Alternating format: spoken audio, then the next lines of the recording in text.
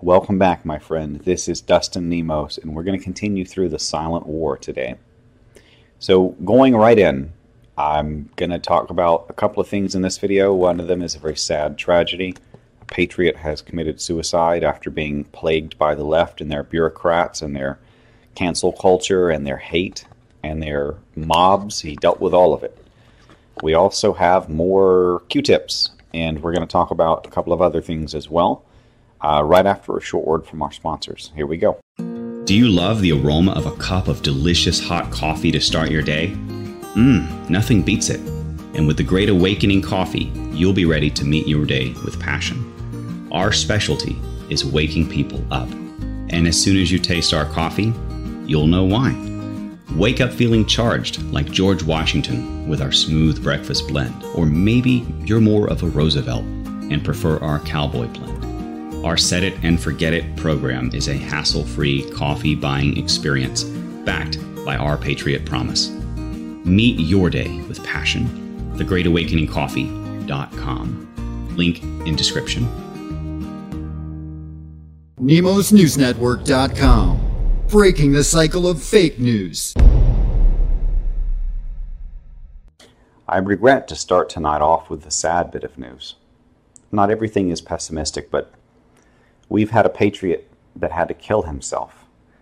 Otherwise, he would have been, or at least he feared, that he would have been crushed by the Democrat system trying to destroy anyone that stands up and defends their life. This thug attacked Jake Gardner, had him on the ground. Jake still put off 2 warning shots.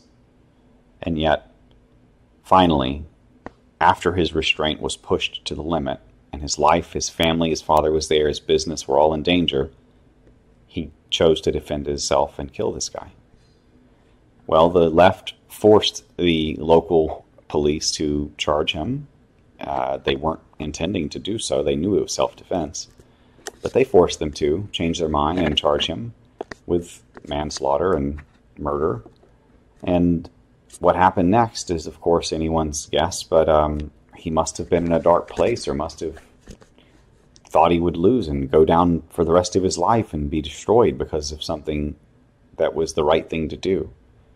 That's what Democrats do. That's what bureaucrats can do if they have power over you. We need to tear down as much of that power as possible and set limits and set consequences for abuse of power.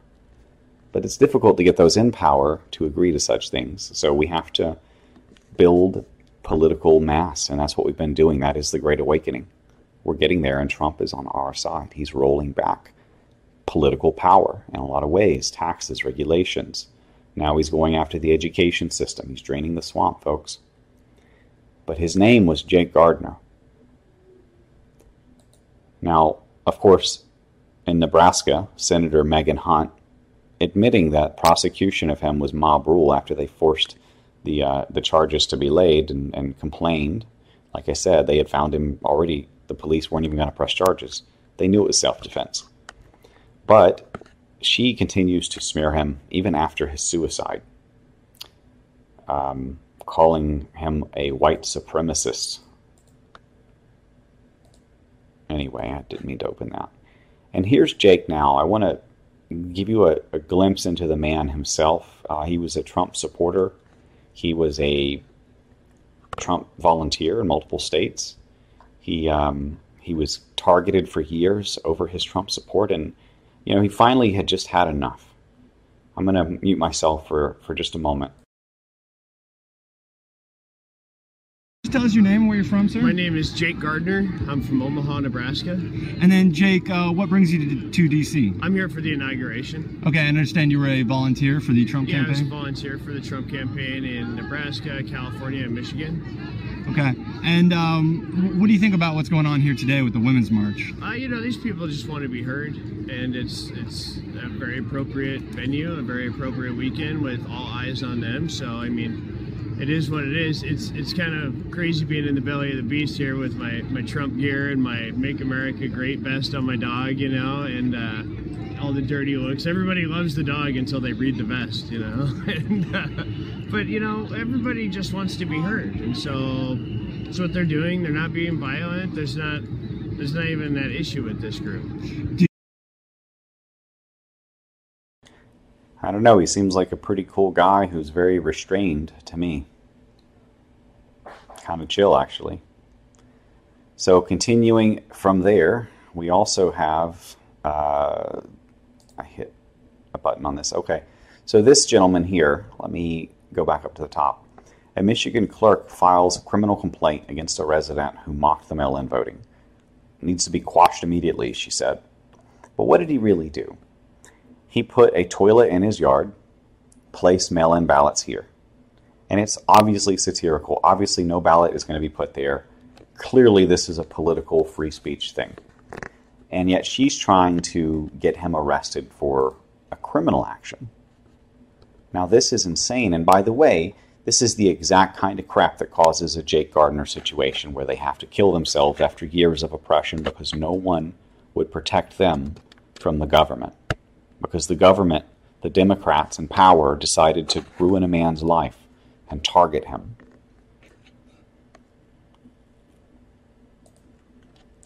You can't really know a man until you've walked a mile in his shoes, you know. I wouldn't commit suicide, but I don't want to say, you know, it was the wrong thing to do. I mean, clearly it was, but clearly he was also in a bad place. He was hurting. He was alone. And he gave up. And that's a damn shame. And the Democrats are responsible for this. And bureaucracy, by the way, is responsible for a lot of that kind of targeting. So, do we really want more bureaucrats? Can't we just have a better world where there's less bureaucracy? Even the bureaucrats, you've got kids. Eventually your kids may fall outside of the system's favor. And then it all starts over again and you're on the bottom rung. Is that the world you want to live in? Bureaucracy creates a class-based system. And it's not the best that rises to the top. Capitalism, true capitalism with a free market and no government bureaucracy and regulations, where the market sets the interest rates and things of that nature, unlike the Federal Reserve, you know, controlling, which is kind of a Marxist banking concept anyway for control, those things allow the cream to rise to the top. The best people make the most money because they help the most people, and that's how you get paid. But in a crony capitalist or in a communist or socialist system, it's all based on theft, coercion, violence, and fraud and lies. And immorality. So all passengers... Oh, I skipped this one. The youngest COVID-19 victim in Michigan supposedly died of COVID. We know that's bullshit. He actually had a condition where his intestines were located outside of his body. So this is a terrible situation. Of course, no one wants to hear about a young baby dying, but listen, this was not from COVID. This was from a pre-existing condition, and I think we can all see and agree on that. This is a big lie. But they're going to tell the world, oh yeah, 2-year-olds can die too now. So we also have subpoenas going out for the Epstein flight logs. We're going to see not just his main Lolita Express, but also his other planes, his helicopters, everything. And his friends list is going to be panicking, I'm sure. Maxwell is going to be panicking as well. She's going to lose a lot of leverage if we have other leads on these dirty perverts. Now, if she wants to help and roll on them, now's the time. The sooner the better, because the longer you wait, the less valuable it gets. Now, we also have an idiot, just a monster, who decided to derail a subtrain in Manhattan while laughing maniacally, throwing metal plates onto the tracks. 125 people were on board, 3 were injured. This is the kind of thing you're going to begin to see a lot more of now because, face it, the Antifa left, their hero and their archetype is best represented by the Joker from the new Batman movies. Not the old Joker, but the new one. The one that likes gasoline and bombs and burning things down and is kind of insane and has a problem with ladies, okay? That one. That is the modern soy boy theme, I think. And there's a lot to be read into that. They want to burn it down, folks. They want the chaos. They want society to fall apart. They don't care. They're hate-filled people. So there are people like that, and they're going to do everything they can. They will break trains. They will beat old women. They will poison us. They will poison the food supply. They'll do anything. Be ready. Have your food supply. Be vigilant. Protect others. So Facebook will restrict certain users if the U.S. election gets, quote, extremely chaotic or violent, end quote. What this really means, in fact, is that they're going to block all conservatives, kill our communications with each other, while Antifa hunts us down and murders us. That's what they're talking about. Literally. Now, we also have a couple of other things, including some new Q. We're going to go into that as well. Let me move that over to the end, in fact. First, I want to go through a few more things. First of all, Trump and Xi are getting into kind of a little bit of a world argument. Xi from China, I call him Emperor, not President, but Emperor Xi Jinping, because he's president for life now. And that means his kids will probably be president for life, too, eventually. So Emperor Xi Jinping actually called Trump bully of the world, so to speak. And Trump called him out on his lies. So that was kind of funny. And he did so using his UN speech. So that was also a good platform to respond to China. We also have, this is a big, big deal. This is from Forbes.com. Majority of Republicans believe the QAnon conspiracy theory is partly true, or partly or mostly true, survey finds. So some 56% of Republicans believe that QAnon, a far-right conspiracy theory, is mostly or partly true, according to a new daily Cost Civics poll released Wednesday. So folks, that is of course what they call everything they don't agree with or they don't want out there, a conspiracy theory. But at this point, I'm more of the opinion that they're a pedophile for writing it than that we're a conspiracy theorist for covering the truth.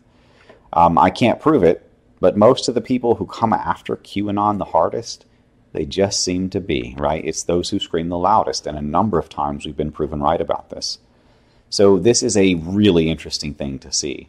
The left is finally admitting it. We are here, we are the majority, as I've been saying for at least a year now, I think. So at least a couple of months now I've been talking about how we are probably an 80% majority.